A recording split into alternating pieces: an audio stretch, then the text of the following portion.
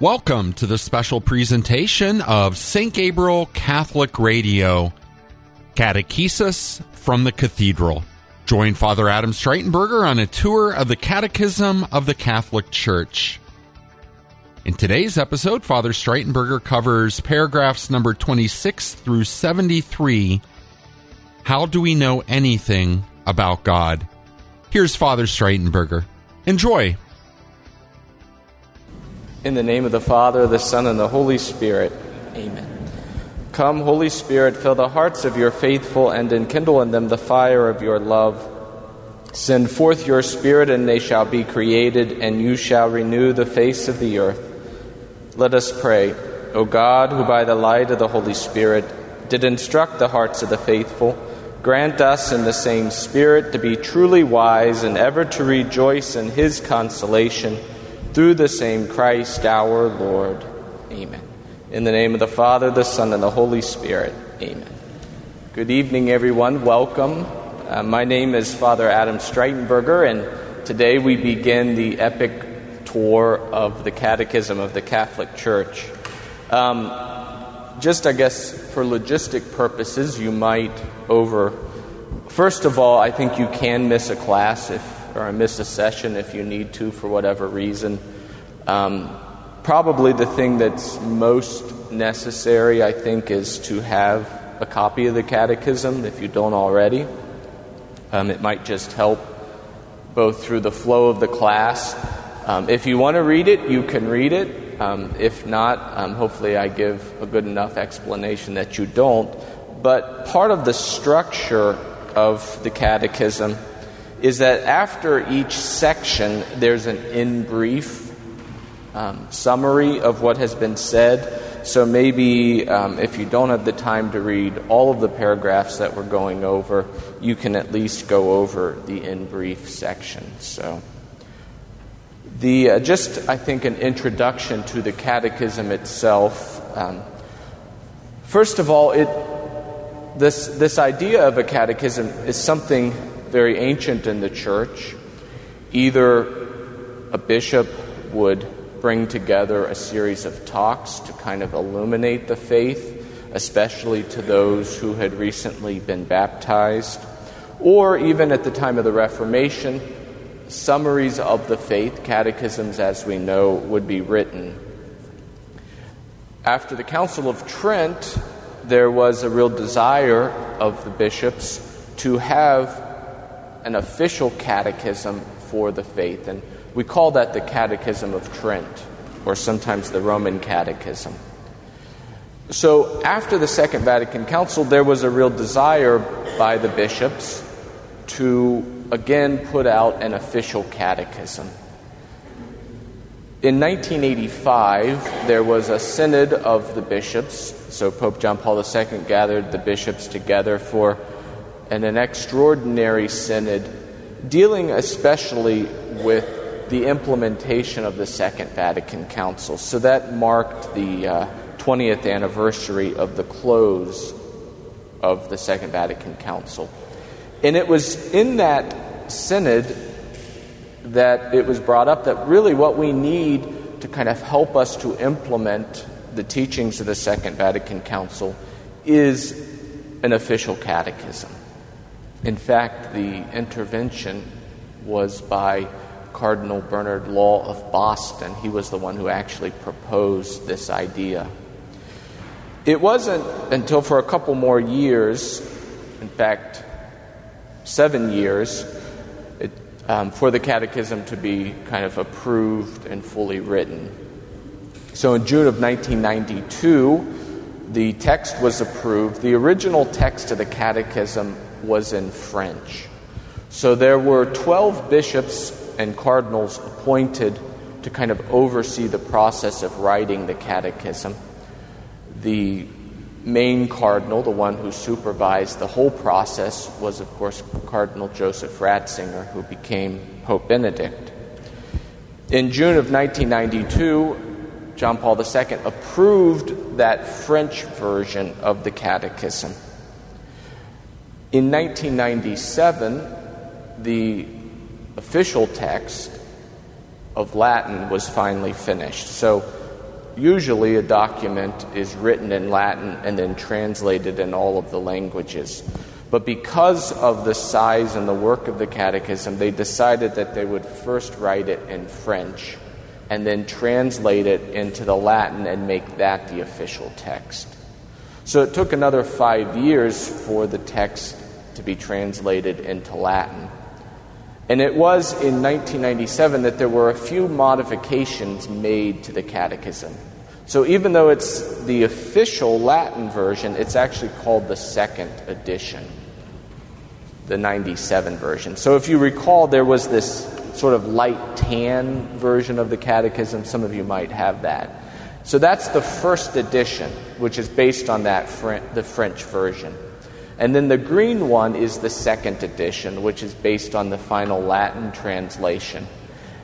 It has a few little modifications that you wouldn't really notice based on the Latin language, except in one section in paragraph 2267, which deals with capital punishment. So John Paul II modified that paragraph for the second edition. And then, of course, in 2018, just recently, Pope Francis modified that paragraph again. The structure of the catechism is that it's split up into four parts, or what we might call four pillars. The first of the four pillars deals, you could summarize it, that it deals with the creed. That's the part that we're going to go over in the next couple months. The second deals with the sacraments. The third deals with the 10 Commandments, or we might say morality. And then the fourth deals with prayer. So these four pillars of the catechism. That's the general structure. In our section tonight that we're going to cover, which is paragraphs 1 through 75, we're actually going to see another structure for the catechism rather than those four pillars. There's an internal structure to the catechism. Now, there are, of course, other official catechetical texts. The catechism was part of its intention, I should say. The intention for the catechism was that it be a text from which different bishops or bishops' conferences could make regional or more particular catechisms for different segments, so like youth catechisms or things like that. In 2005, there was created what was called the Compendium of the Catechism, it basically took the catechism and then shortened it into question and answer, much like how the Baltimore Catechism was structured. From that particular book, what was called the UCAT was developed. So there are these youth catechisms. However, there are some problems in the translation of those UCATs, so usually we kind of would refrain from using those because of the danger of the poor translations. And then also the American bishops, the U.S. bishops, based their own catechism on the official one. So there is an adult catechism put out by the American Conference of Bishops based on this general catechism. But the catechism itself says that it's actually a text that all of the faithful should read. It's not just some sort of official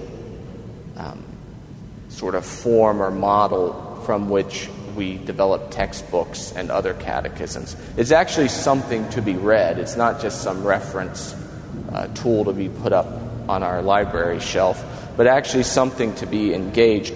And to that point, I would add a very personal aspect. So when I was growing up, I was raised Catholic, grew up in in a good Catholic home. We went to Mass every Sunday.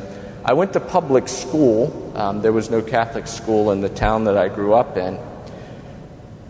At some point, the pastor decided to change the catechetical program so that it was just based on the lectionary series and that it would just be done at home, which essentially meant that I received no real catechesis, no explanation of the faith itself. Challenged by my peers as to what I believed, I said what I saw as I was in high school, that there was this new official catechism out that told you officially what the church teaches. So I began to read it as a high schooler. I made it through it as a high schooler, so I think we can all make it through it. And in the process, I came to see the beauty of the Catholic faith, and it moved me. I think in talking about the catechism, so often people will say, as they often do with catechesis, that it only really appeals to the mind, to the intellect, that we're just kind of giving people the faith as facts or as bits of knowledge to get to attain, to memorize. But in my experience, really, the catechism is an experience that as we read it and as we engage these truths that are being taught to us, we wrestle with them, we come to own them for ourselves, we see how they all fit together. There is something experiential about the catechism. It's not just some intellectual exercise, but it really kind of, I think, engages our sense of beauty, our sense of completeness, our sense of kind of owning the faith. So I think part of the goal of these sessions is not just for me to kind of tell you what the catechism says, but that you might on your own wrestle with it and see the beauty which the Church is presenting to us in her teachings and see how they are connected. And part of that, I think, is in this initial section is really seeing the beautiful structure of the catechism. It is almost, like this cathedral itself, a beautifully designed architectural piece where everything is kind of fitted together with a design. So let us dive into this text. So the general pattern that we will do is sort of a rolling commentary on the text itself. So as we go through sections, I'll point out significant paragraphs, kind of if there's something very significant there to point it out, or if there's something confusing or even controversial that we probably should talk about, then I'll point those out as well. So we begin with this prologue of the catechism. The prologue of the catechism. So paragraph 1 in your catechisms. It begins in the first 3 paragraphs to present what we call the kerygma, which is the basic message of Christianity, of God's plan for the human race, of what Christ has done for us, and of our need to respond to it, which is at the heart of catechesis, is the emphasis, the repetition even, of this basic message of Christianity, of the kerygma, of the gospel, as we often say. In the next couple paragraphs, 4 through 10, we get a sort of an explanation of what catechesis is.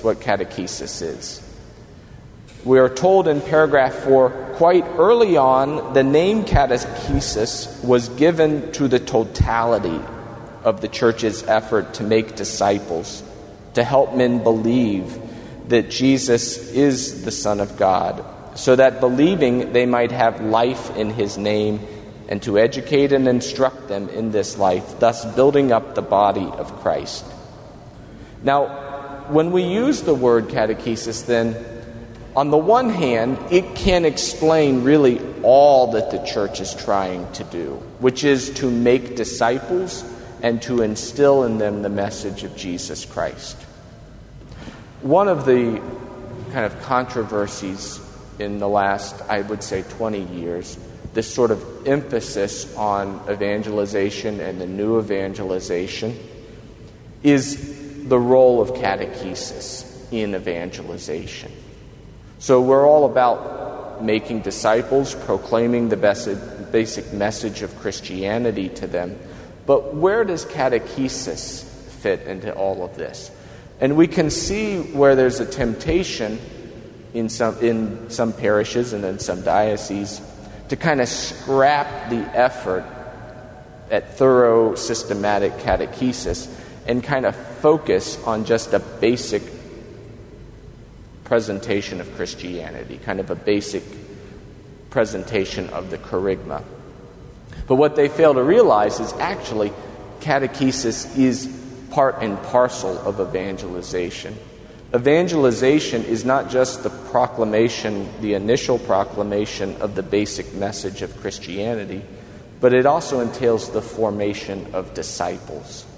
And that's really what at the heart of catechesis is the formation of disciples.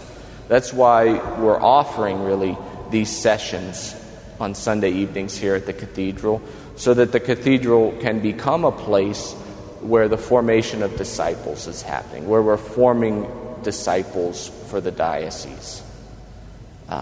This idea then that catechesis is really the process of forming disciples. So yes, there is the basic announcement of the good news, but then what do we do next? Well, we've got to train them. We've got to show them, expound on the fullness of the creed, the fullness of Christian life and the sacraments, and then how do we live that through morality and through prayer. So the Catechism makes that point clearly, I think, at the beginning here, that catechesis and evangelization are inseparable. And really, in the next paragraph, paragraph 6, that really catechesis is connected to everything we do in the life of the church. So one of the dangers that I think we face in the life of the church is fads, that there is something maybe we have neglected at some point in our history, and so now we want to re-emphasize that, but then we re-emphasize it to the point of de-emphasizing other things. Well, we've got to keep this healthy balance. In some sense, the purpose of the Catechism from that extraordinary synod back in 1985 was that we had neglected the work of catechesis. And so by putting out an official catechism, we were going to re-emphasize the need for catechesis. In some sense, the Church in America and in many parts of the Western world are better catechized than they were in the early 80s. However, that doesn't mean we need to stop the work, that somehow we're finished. No, it's a continual work. And I would even say in the life of the individual, catechesis is a continual work. One might still have the Baltimore Catechism memorized, but still we want that to go deeper into their heart, to understand it more fully. And of course, these mysteries that we believe in can never be fully exhausted. So we continue to wrestle with them and to own them for ourselves and to be able to render an account of them to others in a far better way. The rest of this section, this prologue section, deals with the structure of the catechism and its purpose, which then leads us into the beginning of part 1, which, as I said, is about the creed. It might be kind of the easy way to summarize it. It is the profession of faith. In the first section of this part, we are presented with 3 chapters. We're going to kind of focus on the first chapter and begin the second chapter. And it sets up already in paragraph 26 a grand structure. And I think it's one of the most beautiful things about the Catechism. So we have this structure of the fourfold pillars, which we want to keep in mind. But a new structure is presented to us in this section. And it essentially is 3 parts, and they're based on an action, on actions that are happening. The first is man's search for God.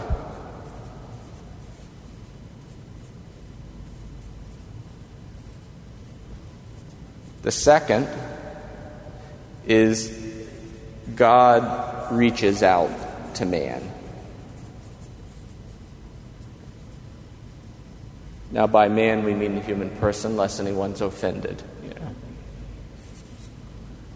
And then third is man responds to God.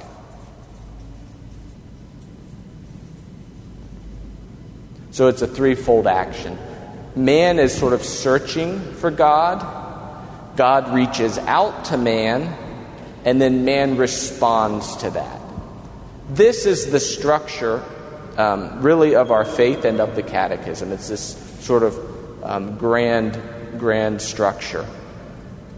The first is dealt with in chapter 1 of part 1. So it acknowledges that the human person has this desire for God, that by our nature we're capable of God and we're seeking God, that we have been created for God. So it's a very small treatment, and in some ways it does kind of mirror the finite amount of knowledge that we can have of God. The second, God reaches out to man, is really summarized in the first part. And so this second action of God reaching out to man, we could call revelation. God reveals himself. Man is seeking him, and so God says something about himself. He reveals himself. And so that is the creed, the profession of faith, the content of what God has revealed about himself. And then the third part, the third of this kind of based on these actions, man responds to God, is part 2, part 3, and part 4. So the response, our response to what God has revealed of himself, is the life of the sacraments, is the moral life, and is prayer. That's how we respond to God's revelation of himself to us. So when we see the sacraments, morality, and prayer, we can see these as an expression of the faith. God reveals himself, and then we respond in the last 3 parts. So most of the Catechism is actually about how we respond to what God has done for us.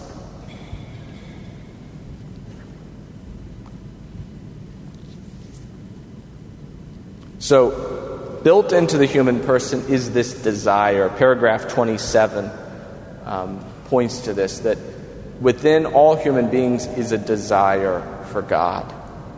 Now, an objection that is made, especially by Protestants, I would say, or those who are kind of skeptical generally of the Catholic faith, is this first point, man's search for God. It seems as if the initiative of salvation and the initiative of grace is on the part of man, because it is man who is seeking God.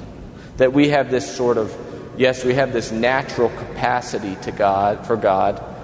Therefore, it is man who initiates the work of grace or the pursuit of grace. Now that is unfair, and it's bullcrap, It's not really an authentic presentation of what the Catechism is saying on this. This desire for God, this thing that launches man into searching for God, is that man has been created for God. God is the initiator. God made us. He created us. And He created us in such a way that our fulfillment is only found in Him. And so we're sort of magnetized in that way to seek Him, to look for Him. But then the objection might be, okay, how is it that we are seeking God? Well, why this claim that every human being desires God? Well, the Catechism responds by saying, well, we can see by looking through cultures of every age that there is, in some sense, this pursuit, that the human being is religious by nature. That when you look at every culture, and even when we look back in the earliest signs of human civilization, there is always this aspiration for the divine, a seeking of the God of God. So that we can fairly say that the human being is a religious being. It's part of our fulfillment, And not just sort of this spiritual desire, but an actual religious desire, that there be rituals, that there be an ethical system to guide us, that there be a formal communal worship of the gods. These things have always been a part of human culture. But then one might object, as the Catechism deals with in paragraph 29, well, but there are so many human beings, and especially we see this in our own age and in our own culture, who have no desire for God, who really aren't inclined to be religious. And this, I think, is a real problem which we all face in the life of our families, at the places of work, in this culture. We encounter people who, although on the one hand we know that humans are by nature religious, we see it how irreligious or how secular our own culture is. So why is this that some people, even though we are made for God, some people do not seem inclined to God? Well, the Catechism says that it happens because of many different ways, but ultimately because of the fall. Because the world is messed up because of the sin of Adam and Eve.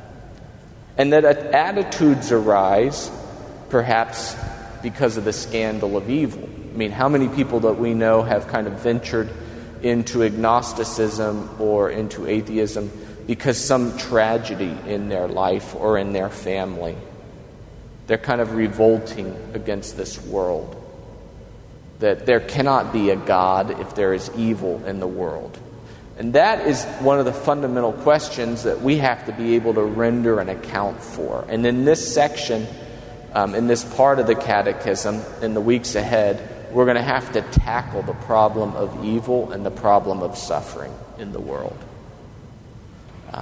It may be because of religious ignorance or indifference, that they have been raised in a family or in a culture that doesn't practice the faith, and so therefore it has become something unessential or something that doesn't really speak to their life or to their experiences.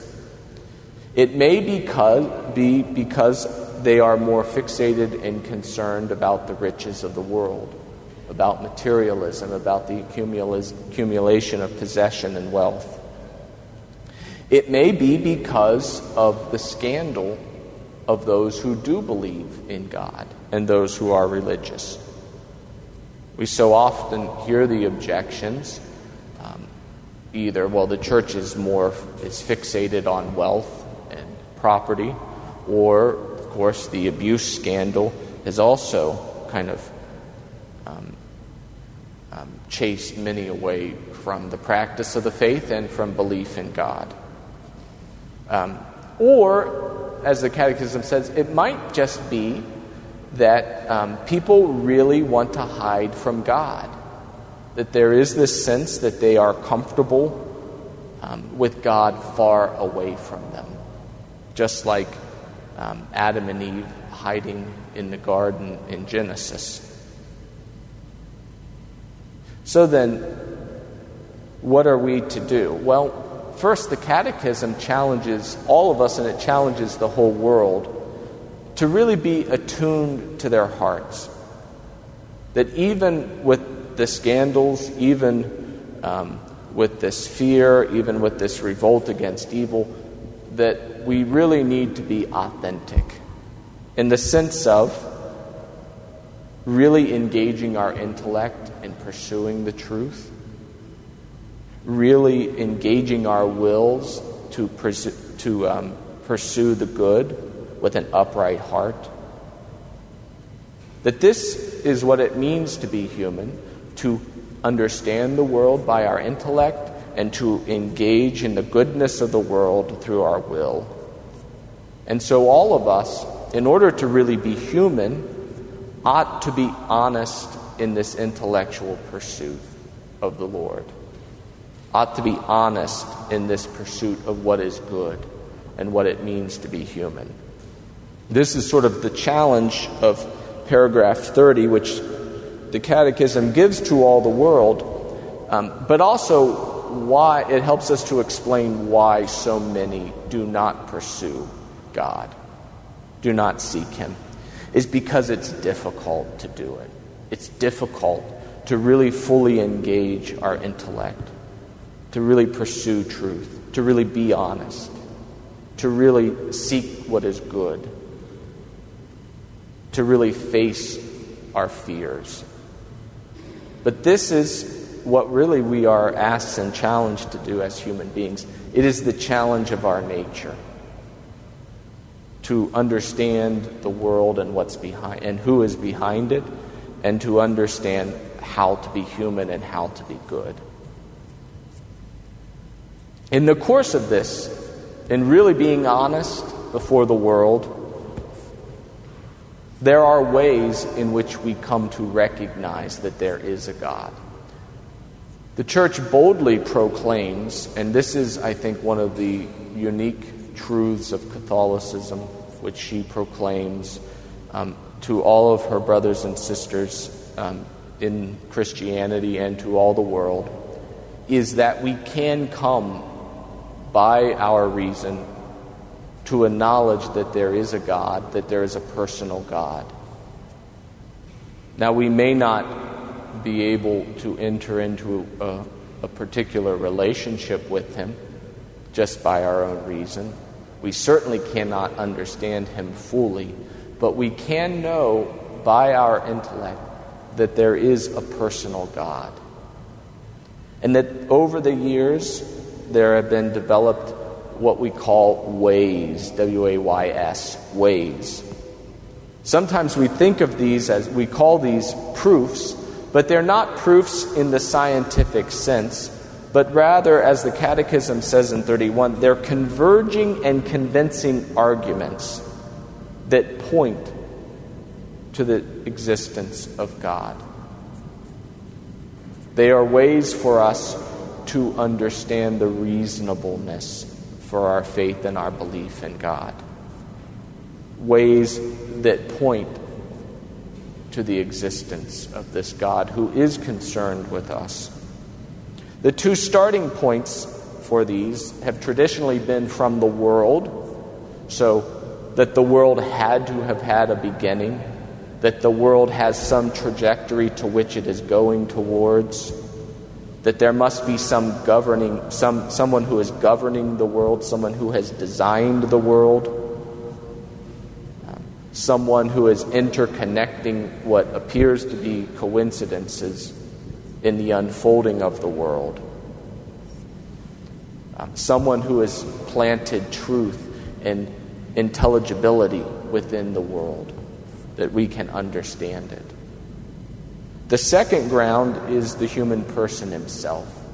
That when we look at the human person, how he is able to understand the world, how his intellect works, his ability to come to truth, or his desire for good, or the existence even of his conscience, that there are things which are definitively wrong that he ought not to do, and that there are things that he ought to do, that the possibility of an ultimate happiness, or that the notion of an eternity, or of a hunger for the infinite, that these things point to the existence of God. I think one of these beautiful proofs, which is becoming more and more emphasized in this age, of course, I think all of the different proofs speak, or the different ways speak to different people. So it is good to kind of understand all of the possible ways of God, ways to God, all these possible proofs, because they appeal to different people. Some people are more appreciative of a proof based on beauty. Some are more appreciative of a proof based on the governance of the world. Some are more inclined to this idea of an infinite desire having some fulfillment in an infinite being. Whatever it might be, I think, again, for us to render a good account, for us to be able to dialogue with the world around us, the people in our families, the people at work, for us to be formed into mature disciples and also to be evangelizers, I think we need to have some sort of understanding or an ability to explain all of these different ways to God.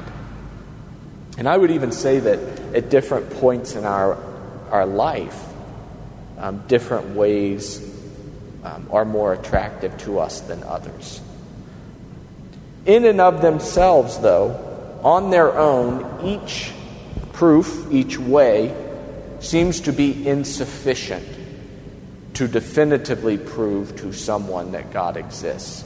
But when one looks at all of the proofs, it becomes quite reasonable and in some sense definitive that there must be this divine being who is interested in our lives. If one looks at the whole scope of all of the different proofs. So perhaps one individual proof is not going to convince the whole world. If that was the case, then we'd only need one proof or one way. But it seems as if the Lord has given us many of them, dozens of them, perhaps even hundreds of them, because of the unique situation of every human being, and also to show by sheer quantity the reasonableness for our belief in God's existence. The Catechism does talk about a couple of these, but of course, the more classically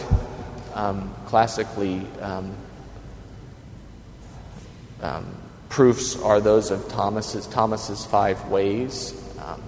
So that might be something for one to go research on their own. I don't have the time to go through all of Thomas's 5 ways and get through all of this in an hour.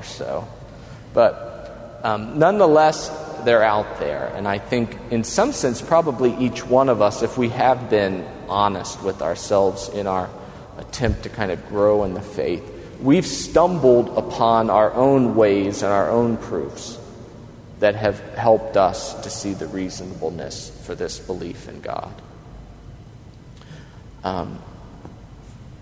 Paragraph 35 emphasizes this idea that man has the ability to come to a knowledge of the existence of a personal God.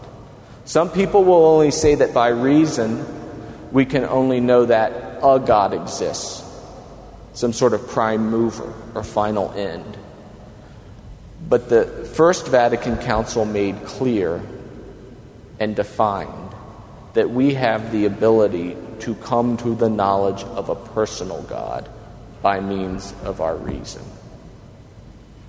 Now, part of that affirmation, which is covered in this next section that we're getting ready to go into, is that as Catholics, we really believe in the dignity of the human person, which means that we believe that those things which are essential to being human, though they may be messed up by the fall, are not lost. And one of those things is our reason, our ability to know the world. So we go into this section, the knowledge of God according to the church, which begins on paragraph 36. It says, man has this capacity because he is created in the image of God, that because we are made in God's image, there are certain things which are essential to what it means to be human. One is that we are rational, that we can understand the world. Another is that we are free, that we are able to exercise our will and make choices. In the historical conditions in which he finds himself, however, man experiences many difficulties in coming to know God by the light of reason alone. So, first, our reason is reliable. However, the fall has happened and it has affected us. Now, it does not mean, as some would say, that man has lost his ability to know at all or to make any choice at all. The Catholic position is a nice, beautiful, balanced thing. If we lost our ability to know or our ability to make choices, we would cease to be human. The fall would have meant our complete and utter destruction. We would not have been humans, we would have been primates. However, the fall has affected our ability to know the world and to make choices. We do live in a fallen world. And so the Catechism in paragraph 37 points out to some of the difficulties we face, especially in particular coming to a knowledge of God. This is paragraph 37, and it's a quote from the document by Pius XII, Humani Generis, which came out, I believe, in the 1950s, the early 1950s, if I'm not mistaken. So, first of all, the relation between God and man wholly transcends the visible order of things. So one of the things that affects our ability to know God is that God is infinite and we are finite. That God is infinite and we are finite. And our experience and our reason and senses are geared to knowing the finite, to knowing the things in the visible world. And so there is a sense where our ability to know God is limited because He is infinite and invisible. Second, there is this inability, because of the fall or this sort of damage that has happened to us, to really self-surrender, we're told, which is necessary to coming to a knowledge of God. This real ability to surrender to Him. Third, the human mind, in its turn, is hampered in the attaining of such truths. First of all, because of the impact of the senses. So, our senses have been damaged. We do not perceive as well as we used to before the fall. This is clear, I have to wear glasses. I cannot see the world as I ought to see, This is proof of this truth. Our senses are damaged, and so, of course, our knowledge is based on what we bring in from our senses, so our senses are damaged. This is going to make difficult a perfect knowledge. Second, our senses, our appetites are disordered. So the fall has set our appetites, our desires, into rebellion. They do not listen to our reason and to our will as they ought to. And so we're blinded. We become blinded by anger, or we become blinded by lust, or we become blinded by hunger or blinded by thirst. And these things affect our ability to know. But in all of these things, the infinite God, the infinite invisible God, the inability of our will to really surrender to God, and with that to really seek the desire or seek this knowledge of God. Third, our senses, and fourth, our appetites. Those things are messed up because of the fall. However, the reason itself still works. The problem is it's influenced by these other factors. And so even though we can come to a knowledge that there is this personal God who seeks us, who responds to us, who is out there, who has made us, we cannot go farther in the relationship. We can know that He exists, but we cannot come to know His name or His plan for us or what He is all about. And that brings us to this second action, that we seek Him as best we can by the aid of our reason. We come to recognize that He exists and that He does have this concern for us, but then He reaches out to us. And He reaches out to us because He knows that we need to know Him for our fulfillment and for our happiness. And so He has come to speak to us, to reveal Himself to us.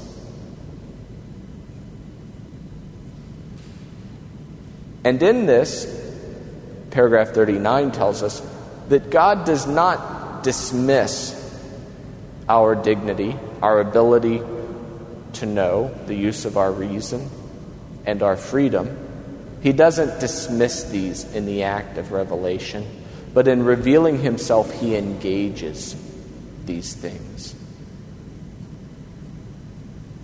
He gives us knowledge that we can slowly come to understand and take possession of for ourselves over time, over the centuries, over the generations. He doesn't just force this knowledge upon us, but He reveals it in personal ways so that by using our will and our hearts, we might come to know Him, not just in an intellectual sense of the content that He's throwing out at us, but that from our hearts we might enter into a genuine relationship with Him in the course of these centuries as He reveals Himself, over these generations as He reveals Himself. We become ever closer to Him. In coming to know what God has revealed about Himself to us over the ages, over the centuries, we also have to realize that even when it comes to revelation, we cannot fully understand God in all of His infinite mystery. There is this beautiful line which is taken from the Lateran Council 4, that between creator and creature no similitude can be expressed without implying an even greater dissimilitude. That no matter how much we might be like God, or something created might be like God, it is infinitely more dissimilar than it is similar. We are infinitely more unlike God than we are like God. I think this is crucial, especially when we deal in the future with very difficult mysteries to understand. So, for instance, the Trinity itself, or the divine and human natures of Christ. that whatever analogies we might try to use to try to explain these mysteries, that God is infinitely dissimilar to those analogies. Then we go to chapter 2, which begins the setup for this second part, that God reaches out to man in the work of revelation, the revelation of God.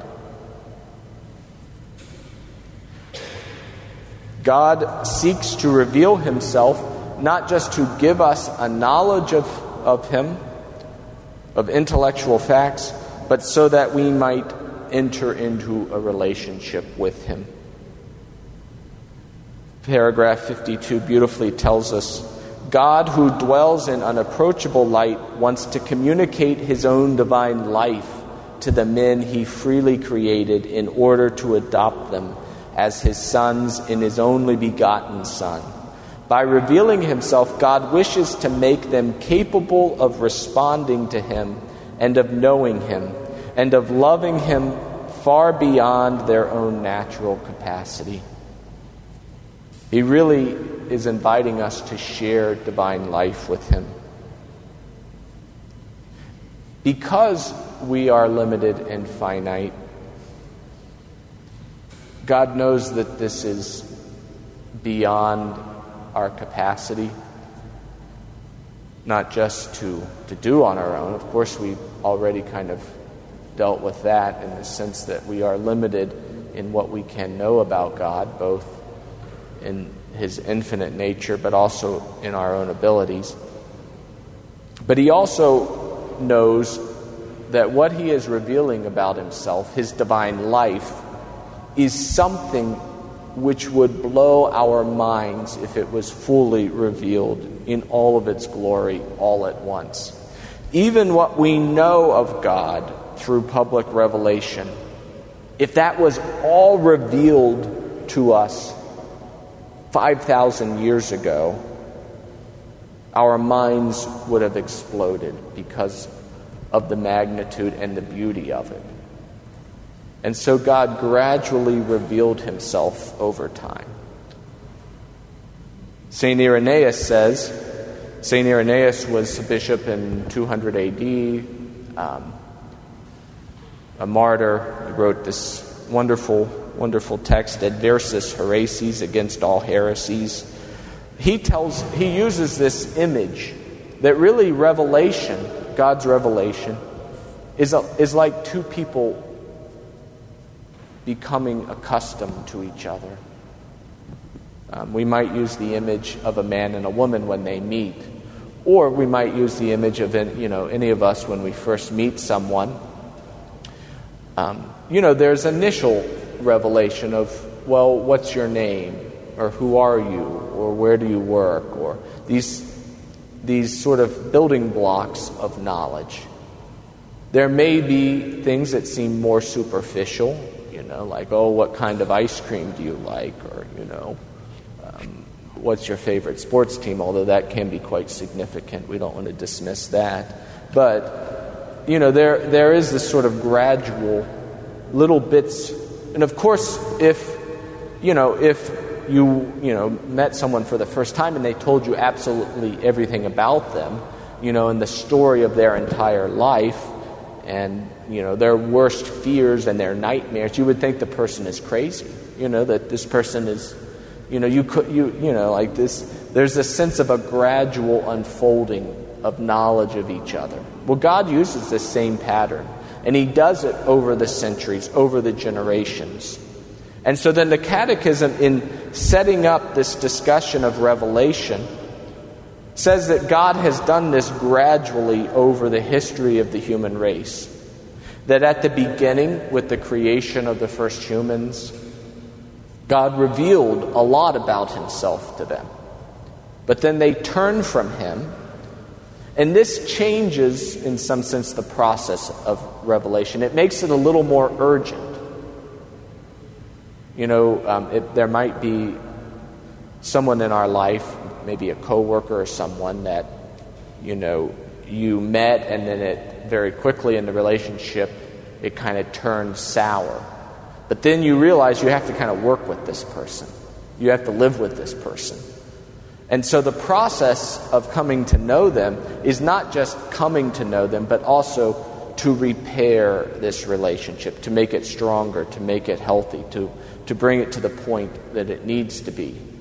And so that's what happens quickly after the first humans, after Adam and Eve, is that revelation is now not just about this is God and this is what I'm into and this is what you should know about me, but it's also about, hey, this is how we're going to fix this problem. This is how we're going to fix the fall. This is how we're going to make you into the people that I have created you to be.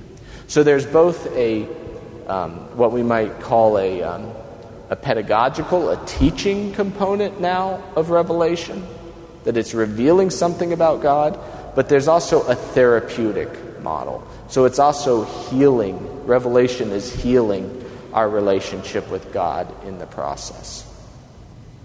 And so then there is this covenant with Noah, and we begin to see this pattern, that when God reveals himself, he doesn't just say, hey, here's something new about me that you didn't know about me. It's also a building up of the relationship. It takes the relationship a next step. So in courtship, however it has devolved or evolved at this point, there is the first date where you might know a little bit about the person, and then there's a second date, and there might be a little more knowledge and a little bit closer intimacy at that point, and then it keeps going. So with Noah, there is a development, not just in the knowledge that the human race has of God, but also in their closeness to God after that fall. And then with Abraham, we see another big step, another revelation. And then with Moses and then the subsequent prophets, again, covenants, these pacts between God and the human race. What's interesting is part of God's strategy is that he decided to focus on one small group that he would use as a bridgehead to work with the rest of the human race. That revelation and that repair, we might say, that comes with revelation finds its fullness in Jesus Christ, the Son of the Father. So God sends his own Son, the Word itself, Word himself, revelation himself, the Word of God. We see in paragraph 65. So that not only will we know definitively the fullness of God, that he has revealed himself fully in his Son, but also that our relationship with the Father might be fully healed through the gift of that Son. And with that then, and I think we need to emphasize these last two paragraphs of this section, 66 and 67, a couple points. With the coming of Jesus Christ, revelation is ended. Public revelation is ended. He is the fullness of revelation. The Catechism will, in the course of these next sections, talk about revelation and use different words, different phrases and expressions. So we can say that revelation is the Word of God, both in the sense that Jesus Christ is the fullness of revelation. He is revelation itself. He is all that the Father has said about himself in the world. So with him, it is the end. We also use this phrase, deposit of faith, which is almost a synonym to the Word of God.